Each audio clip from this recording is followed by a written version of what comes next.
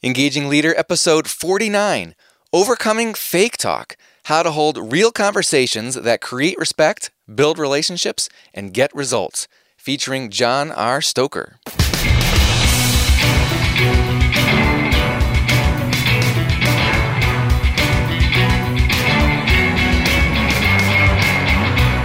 Does your leadership inspire trust, passion, and action? Welcome to the Engaging Leader podcast with Jesse Leahy, consultant, writer, and speaker. Jesse has helped executives engage hundreds of thousands of people. Join us now for principles to communicate, engage, and lead with greater impact. Welcome to the show, leaders. As the legendary Peter Drucker observed, nearly all leadership and management challenges come back to breakdowns in communication. Effective leaders think about what is important and about how to communicate that. They deliver a clear message that outlines their expectations and specifies the requirements for effective performance. And then based on how people perform, the leader provides clear and effective feedback and recognition.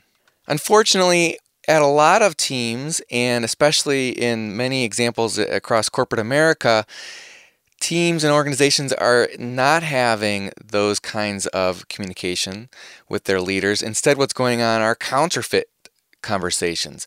They're engaging in fake talk, where it looks like everyone is sincerely interested in communicating, but there's not really a genuine desire to connect in a respectful way that builds relationships and gets the results that everyone desires. Our guest today is business communication expert John R. Stoker. John is the founder and president of the training and consulting firm Dialogue Works, LLC. He has served as a facilitator, coach, and change management consultant for Honeywell, Comcast, Lockheed Martin, American Express, and dozens of other major corporations. John is the author of the new book, Overcoming Fake Talk, How to Hold Real Conversations That Create Respect, Build Relationships, and Get Results. John Stoker, welcome to the Engaging Leader. Thank you, Jesse. Glad to be here. Now, the title of your book, Fake Talk, what is fake talk? Yeah, that's a great question. I think sometimes people, leaders, managers, supervisors, unintentionally are vague or unclear. They think they've been specific, they think they've been concrete, and then they don't find out until they get the results that they didn't want, that they weren't as clear as they needed to be. So that's kind of fake talk. Some people, I think, go along to get along. They want to be agreeable. They don't want to be viewed as a boat rocker or a troublemaker. So they'll just kind of play the yes man kind of card. Obviously that's fake talk. I think sometimes people are more concerned with being politically correct. For example, years ago, I did some work at a major tool manufacturing company, and they actually brought me in to assess the culture. And this CEO had, I think, 25 vice presidents, and I interviewed all of them before and found out what was kind of not working. And I started giving feedback to the CEO with the 25 VPs there, and I was interrupted after about 2 minutes by the CEO who said, "Hey, we don't want to hear any more of this. We don't talk negative here." And I said to him, "This isn't negative." "Well, it is, but it's the truth." And what I did was interviewed all of your VPs and identified common themes around what was not working. So if you expect to improve upon that, we have to be able to talk about what's not working to make sure that it works correctly. And he capitulated, and everybody was kind of looking down. And I told him, I said, if you folks aren't going to own this, then I'll name names, because I have my interview notes right here in front of me. And so we had a very good, I guess what you'd call a real conversation about what was working, what was not working, and then did some really developmental work around what we could do to improve that. And so sometimes I think being politically correct, people are afraid to really talk about what's really going on, what's authentic, what's true, what's honest. And then I hate to say this, but I think sometimes there are some people who intentionally lie or who are disingenuous. And obviously, for whatever reason, that doesn't really get them the results that they want. So those would all be examples, I guess, of fake talk. where we hold conversations, be it in our personal life or our professional life. And what we'd say is that respect isn't enhanced, the relationship isn't built, and we don't get the results that we really want. It seems like having difficult conversations, or even just clear conversations where there is an expectation that's clearly communicated and we make sure that people fully understand it, that's both a necessity in personal one-on-one interactions as well as from a broader organizational level. If you're speaking with large groups of people or you're the CEO of an entire company. And I've talked to a lot of CEOs and other executives where it's almost a less is more approach feels safer to them. They're risk averse, or they feel like having a very clear conversation is too risky, and so they either don't talk at all or they do the fake talk.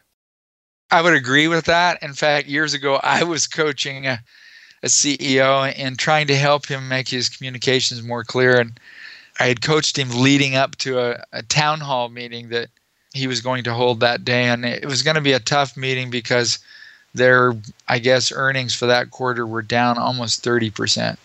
And, he stood up there in front of the meeting, and I don't know where this came from, but out of the blue, he said, well, our earnings are down 30+%, and I got to get rid of 40% of you. Am I wrong? And everybody's heads dropped. No one said a thing.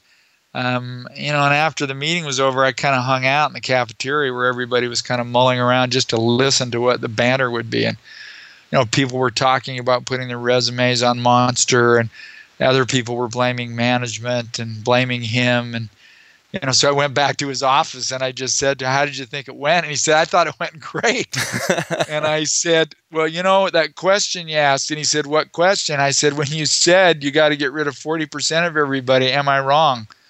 Did you really expect anybody to answer that question? And he said he thought for quite a while, and then he said, yeah, I guess not. That wasn't too hot, was it? And I said, no. And he said, so how are people taking it? And I told him, and he was very, disappointed. I think he was well-intended, but, he really wasn't deliberate about the message that he wanted to hold. So a couple of days later, he had to hold another town meeting, and, he apologized and cleared the air and got more specific. And so in the case that you just mentioned, where here he wasn't specific, and part of it was a lack of preparation on his part. I like to say that, right, good leaders think about their own thoughts. And what I mean by that is if they really know what they're thinking, and if they really know what they want and what their expectations are, if they're clear about that, then that's what will be clearly communicated to the people that they're leading or that work for them. And if they're not, if they're vague, if they're unclear themselves, then that's kind of what comes through. So, you're absolutely right. That being clear about what's important and the message that you want to convey and the intent behind that message, I think absolutely drives excellent, real, effective conversation, communication, be it one-on-one or in a large group. And you provide several tips in the book for how to listen to yourself think and how to plan those messages out. But that example you just told almost seems like the very kind of example that would make a leader want to avoid communicating if they didn't have to. Because when you stand up and talk, you are taking a risk that something stupid is going to come out of your mouth. What would a leader in that kind of situation do? Well, one of the principles in the book, Overcoming Fake Talk, is the preparation principle. And people often say, are you saying you have to prepare for every difficult conversation or every conversation? And to every conversation, I'd say no. I mean, when you're asking me whether I'm going to be done with a report today that I promised to get you by 3, you're not going to plan that out. But if there's a message like in the example I used that somebody really wants to deliver, then preparing what that message is and what the parts are that need to be communicated and being clear and specific, then I would say, then yeah, you do need to prepare. And, even though I've been doing this for 20 years, I have people that work for me, some people who are highly emotional. when they don't perform the way that I expect them to perform, then I actually literally will sit down and think about, what is it that I want to say and what is it that I want to accomplish, and how will this person kind of take that, and what's the best way to hold the conversation. And I've just found that doing that just gets us miles and miles of success if we'll just do that. And part of the reason is, which is so interesting, we probably don't have time to talk about today, is that 2/3 of our brain are wired to defend ourselves. And so if you don't prepare for an effective, or what we call real conversation, then you're going to let the fight or flight part of your brain take over. And that's what people do. And that conversations typically don't go very well. But, good leaders are good communicators. I mean, how could you not be an effective, powerful leader if you don't know how to communicate with people in such a way that they know exactly what it is that you're expecting and then can deliver on that? Because I really believe that people are well-intended and they want to perform up to expectations. There's real value in doing that. So when they don't have an opportunity to do that, that's when the real problems kind of enter in.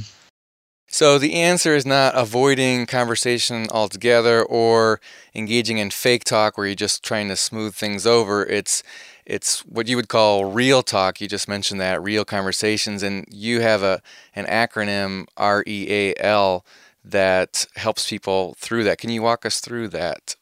Sure. REAL, real, is an acronym for recognize and suspend.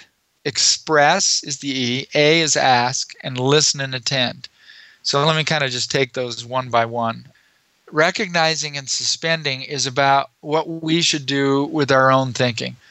And so part of recognizing and suspending is being able to recognize what's happening in the conversation so we can manage it. And oftentimes our own thinking is what kind of gets in the way. And we do this at light speed without even thinking. In fact, I don't know if you noticed in the book, but at the end of each chapter, there's a little email, a URL there that says if you want to learn something that's not in the book, people can go and enter that in. And I recorded some video vignettes that are between 8 and 15 minutes long. And I was getting ready to record one of those, and I was walking down the hall, and my spouse was coming out of a side conference room, and she was holding our huge HD camera for recording in one arm and a paper towel in the other. And I looked at her and I said, I certainly hope you didn't wipe the lens with the paper towel. And she said, want to try that again? And of course we call each other on stuff. And so I did. I turned it into a question and just said, I noticed you're holding a paper towel. I'm hoping that you didn't wipe the lens with that. Did you? And then we had the conversation. But notice just that quick, she's holding the camera in one arm. She's holding paper towel in her hand, and I automatically, perceptually assumed that she had wiped the lens with a rough paper towel, which would have scratched the lens. And I did it in a tone that was more about blame and accusation than it was really trying to understand, and she called me on it. And so, being able to recognize and suspend our thinking about people and certain situations and about performance is pretty key to holding a real conversation. In fact, the real skills is what we often refer to them are really skills that you could apply in any situation, be they personal or professional. The E, which stands for express, is really about how do you share your message in such a way that it doesn't create defensiveness in the listener. And so that ties back to the recognize and suspend. If you think that I'm a jerk and you're upset with me, you really have to watch what you're going to say, because what will happen is your thinking will drive your expression. The tone of voice, the cadence, the wording you use, and what you're thinking of me is what will come out in that expression. The A is about ask. We just don't ask enough questions. And I'm a huge proponent of seek first to understand and then to be understood. And actually, we did some research about why people don't ask more questions. And it was pretty interesting what they said. They said, we think we know what people are going to say. We think we know what the answer is. We don't want to ask questions and create the expectations that we'll do something about it if we hear an answer that we don't like. And so there are a whole lot of reasons why people don't ask questions. And yet when we really ask is when we really come to understand what's going on with another person. And then lastly, the L, which stands for listen and attend. And the reason we divided those in two is because listening is kind of what we do with our ears, and attending is what we do with the rest of us. And there are just a ton of messages that people send that we miss, either because we think all we have to do is hear what they say and then don't attend to them. And it's in the attending that we see what people are doing with their body, with their eyes, their tone of voice, with the kind of words they use and the tone or inflection they're using, that tells us things about them that we often miss because we really don't attend to them. So those are the real skills that we, in the book, that we teach people how to use to hold any difficult conversation, be it personal or professional. Does that make sense? It does. Now, let's go back up to the recognize and suspend. At first, I was tempted to blow this off as simple and sure everybody knows this, but it's pretty pivotal. And I guess I liked how you sort of summarize it at one point in the book. You say this is really all about stopping, slowing down, and thinking. And I like that in terms of specific skills or things, what you should sort of do when you are slowing down and thinking, that SOS mantra that you have. See, so what happens is oftentimes I think my experience has been that people are very risk averse when it comes to emotion. So the skill you mentioned, SOS, is in the recognize and suspend section, and it's a skill that you use on yourself to identify what your emotion is and what's driving it. So if I might, S stands for state your emotion. So let's say I was upset with, someone that worked for me. So then I say, I'm angry with, let's call her Ann. I'm angry with Ann. And then I finish the sentence. I'm angry with Ann because. So that O, which is observe your thinking, I'm trying to get to the thinking that's behind my emotion. So let's say I'm angry because I thought we had this nailed down and she missed the deadline. I'm angry because this is the third time I'm going to have to hold this conversation. I'm angry because I just get tired of thinking through these issues I wish people could perform. I'm angry because, I'm trying to be a good leader and it doesn't really look like I am. And anyway, the more you can finish that sentence, the more you'll get to what's floating around in your head that often goes undiscovered, which is very, very interesting. It's actually the stuff that I really believe is running us that we're not really aware of. And then the last S stands for select the positive. And so what that means is if the report was late, then I'm going to basically come up with a reasonable or positive explanation or a logical explanation for why the report was late. And so if I do that, I might say, well, Ann hasn't been in 2 days. Maybe something else took precedence over this. Maybe somebody else gave her a kind of a fire she needed to put out. Or maybe she's been sick. Or maybe there was part of my instruction that wasn't particularly clear. But notice as I kind of create logical explanations for perhaps why that report was late, it diffuses the feelings that I have. And the reason that it does that is because our thoughts are what drive our emotions. So if I consciously make an effort to first surface the thoughts that I hold, what that allows me to do is to assess them for their accuracy. And then if I create some other thoughts or explanations that could logically be occurring when I don't really know even if they are, changing that thinking changes my own emotion, which is a way of allowing me to kind of more accurately assess my thinking. And so I would hope that what happens when I do that is that I learn some things about myself, which then I have to go say, you know what, I made this up. This is what I'm thinking, and I don't really have data or facts for even if my thinking is even accurate, which puts me in a different place. And now I'm going to go back and find out if what my thinking is accurate or not. So many instances people say, it's kind of like your SOS is giving yourself a chill pill. And it is. It's a way of shifting your thinking so you can prepare to hold the conversation you really need to hold rather than just being emotional and thinking you're going to hold the conversation and things will go well. So that's what that skill is all about.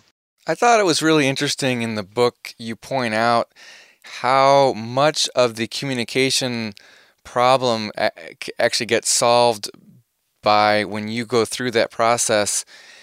The person you're talking to will actually mirror a lot of that openness, whether it's the neuroscience behind it with the mirror neurons, but just the fact that you're stopping, slowing down, and thinking, and giving them the benefit of the doubt, assuming a positive intent on their part, they're more likely to be open to what you're saying and have an upward spiral in the conversation instead of a downward spiral.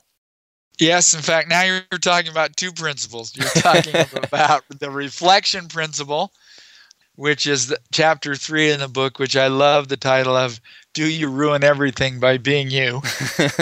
Which is really about the fact that sometimes the way we communicate, that my style may not be your style.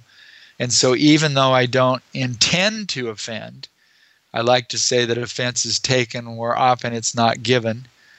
By recognizing that my style is different. And if I can recognize and be more objective in my approach to you and mirror more your style, then that helps create connection. But to be able to do that, first principle in the book is about awareness. And awareness is about being able to be both what I would call a participant in the conversation and an observer. And that's hard. It takes practice, because a participant is like, all right, I'm listening to you, I'm listening to the context, I'm thinking about the subject, and we're talking about a particular topic or with a particular purpose in mind. But I also have to observe what's happening. So if you start to get emotional with me, I got to observe, I got to see that. Mm-hmm. Or if you roll your eyes and, lean back in your chair and look away from me, then that tells me that you're starting to disengage and that there's something else going on. So I have to be able to observe those behaviors and then manage them so that we kind of recreate that connection and that conversation so it'll be effective. And I do that by, listening and attending, asking questions. So if you rolled your eyes, I might say, gosh, Jesse, I know noticed you just rolled your eyes.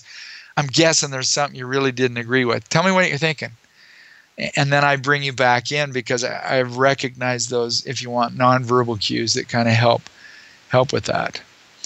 So, yeah, those two principles are pretty important if you want to be able to hold a real conversation, being able to recognize and be aware of the dynamic and managing it. And then the reflection principles, pretty fascinating how just reflecting other people's style to them helps forge a connection in the neuroscience field that helps the conversation go well. As you said, the E stands for express, specifically express your intention. And I was caught by surprise when you talked about how that really it has to do with leading the energy of the conversation. You tell that story of Eve and Mary, I think, is the person who is complaining to her about several things and just the magic shift in energy that occurred. Yeah, I think I worried about being too metaphysical, to be honest, in this book. In fact, there's another book I could write. But notice in that particular story, when the person, was complaining, that has an energy all its own. And I think, if I'm not mistaken, in that instance, rather than complaining, she shifted the energy by saying something positive about the leader and the leader's commitment to excellence, which kind of took the leader by surprise and shifted the dynamic drastically. And so we're not often, aware of that. And so notice that kind of goes back to our thinking.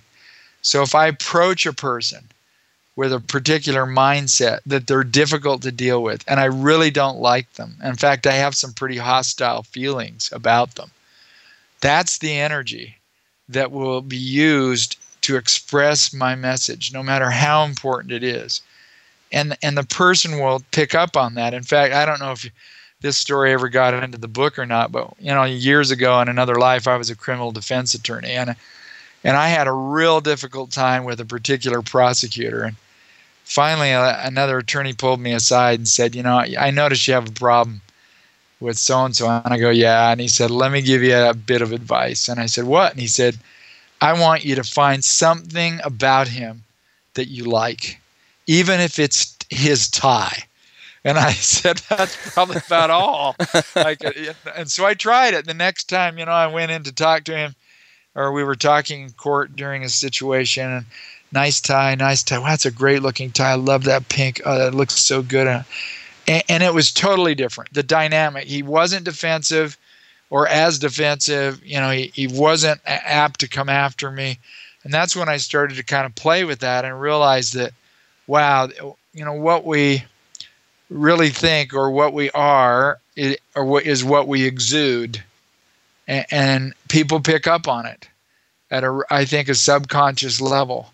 And so it influences the way that they talk to us. So if I go back to the reflection principle and I'm talking to someone and they're being very disrespectful, the first thing I do for myself is say, all right, what am I expressing? What kind of words am I using? What's the tone of voice that I'm using? So I start taking a look at myself, and I'll consciously make an effort to not only think positively, but state things differently and try to exude a different feeling, because that's right. You look at yourself first as a way of kind of looking at the conversation. And, I've done that, and sometimes it's a huge help. Sometimes it's not, which kind of tells me, man, the person's probably having a bad day. And it's really not about me. It's just about the way they're feeling in the moment or at that particular point in time. But I think that point that you picked up on is huge, and it often goes unmentioned. And I just don't know oftentimes how metaphysical we can get, but there is more and more research in the neuroscience field for saying that people really do pick up on, what we think and feel towards them. And it's not hard because, right, our feelings, our words, and our actions are all a product of the way we think about folks. And so obviously they're picking up on some level.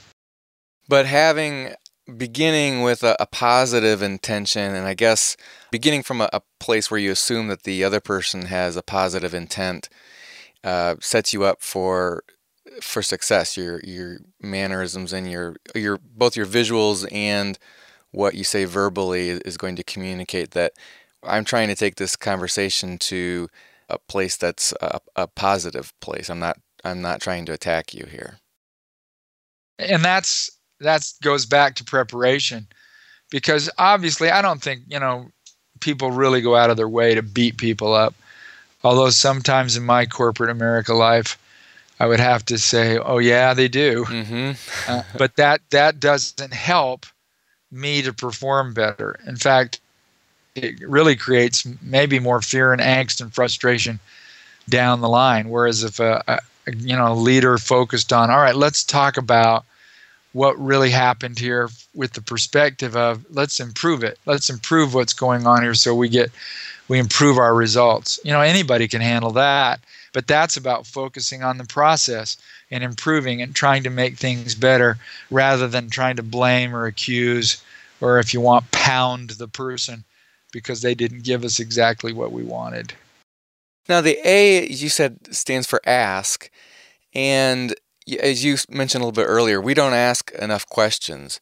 And you're suggesting that part of the art of real conversations is asking learning questions, not manipulative questions or questions to try to prove a point, but really trying to get behind the reasons why things are happening or what are happening.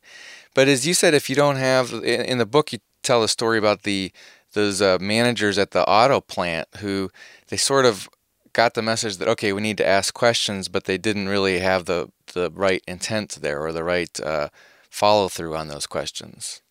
Yeah, in fact, the purpose of that story was to basically say, the easiest way to create respect is to ask a question. And the reason that it does is it says, I care enough to think, to ask, and to listen to what you have to say. So in the story that you're referring to, we had taught real conversation skills in this manufacturing plant for about a year, and then we went away for 6 months, and we came back, and right? I was out on the floor wandering around, and I just decided to check in with people. And so, I started asking people, and the story was, one person said, well, my boss asked me what I thought today, and when I finished, he said, next time I'll ask an expert. Or, my boss asked me what I thought, and as I was telling her, she walked off and left me talking to myself. And so that told me that they understood that they could create respect by asking a question, but their intent wasn't pure.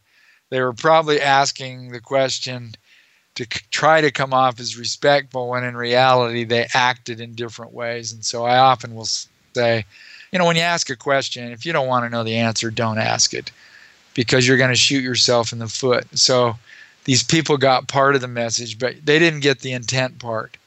And in this particular facility, what we're really trying to do, this is an old manufacturing company that everybody would recognize if I told them who it was. And they had such an autocratic, dictatorial, punitive culture that they were losing 25% of their manufacturing workforce a year, and it was causing millions of dollars costing. And so the organization was very interested in trying to change the culture so that people were more respectful to one another, so that teams could work better together, they could collaborate more effectively, people would be more accountable and be able to talk about tough subjects. And we were able to kind of achieve that. But, they got part of it. They just didn't get the intent part.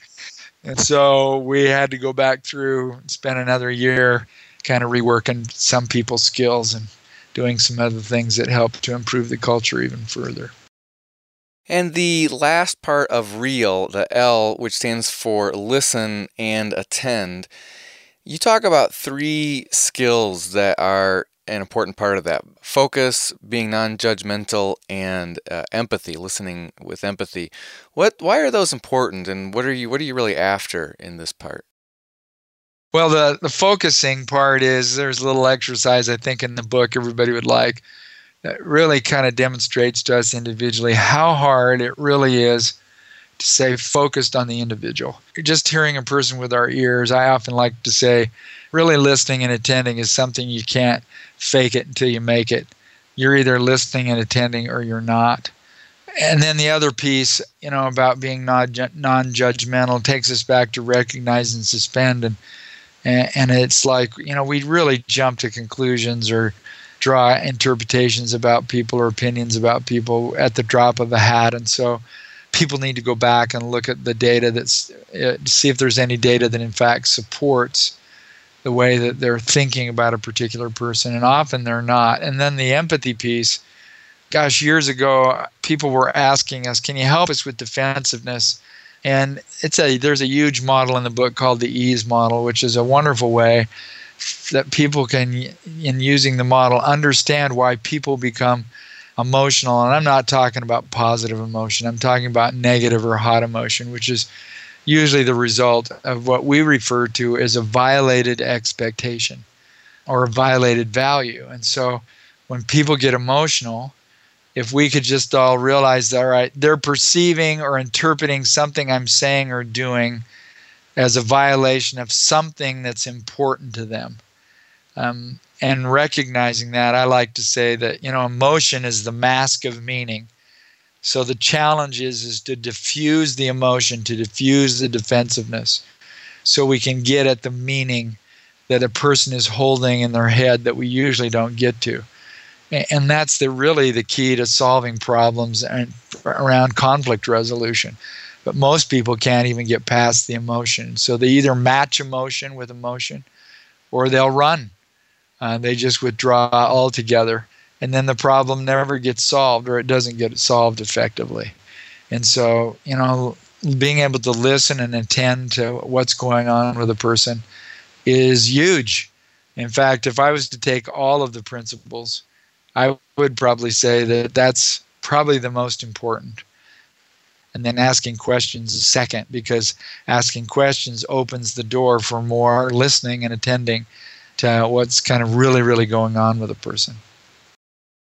Well, the book is Overcoming Fake Talk, How to Hold Real Conversations That Create Respect, Build Relationships, and Get Results. We've been talking with John Stoker. John, how can people find out more about the book and the work you're doing? And you've got some free resources available as well. Yes, I'd tell them to go to our website, which is dialogueworks.com. If they haven't bought the book and they want to, let me just say that they ought to go to the website that is overcomingfaketalkbook.com. If they went on the site and purchased the book there's some buttons they'll see that say claim the gifts.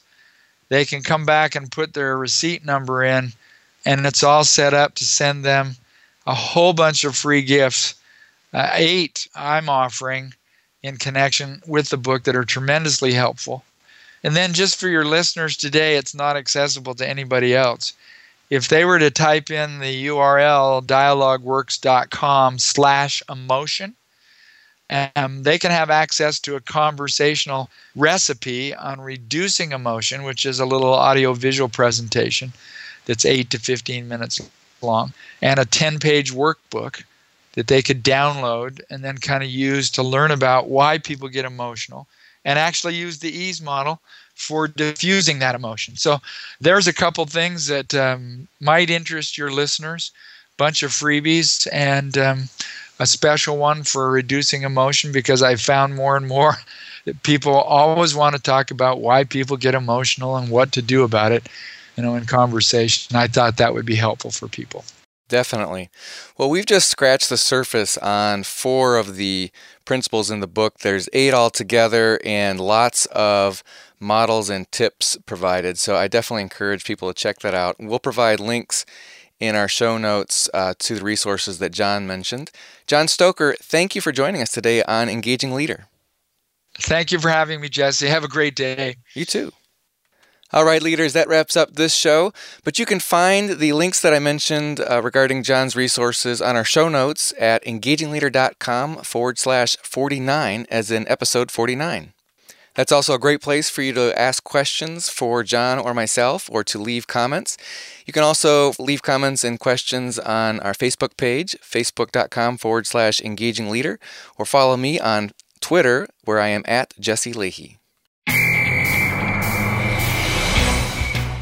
Engaging Leader is a production of Aspendale Communications, a consulting firm where my colleagues and I partner with mid-size and large employers to attract top talent, engage employees, and deliver superior business results. Find out more at AspendaleCommunications.com. Our thanks to Joe Sherwood, our producer, Tom Hitchcock, our programming director, James Marler, our sound engineer, Cliff Ravenscraft, our podcasting advisor, Dustin Hartzler, our website engineer, JJ Leahy, our video and web intern, Rick Tarrant, our announcer, and Christopher Seal, who composed our theme music. Until next time, remember, whether you realize it or not, you are always communicating and leading. Let's make the most of our opportunities to engage the people we care about.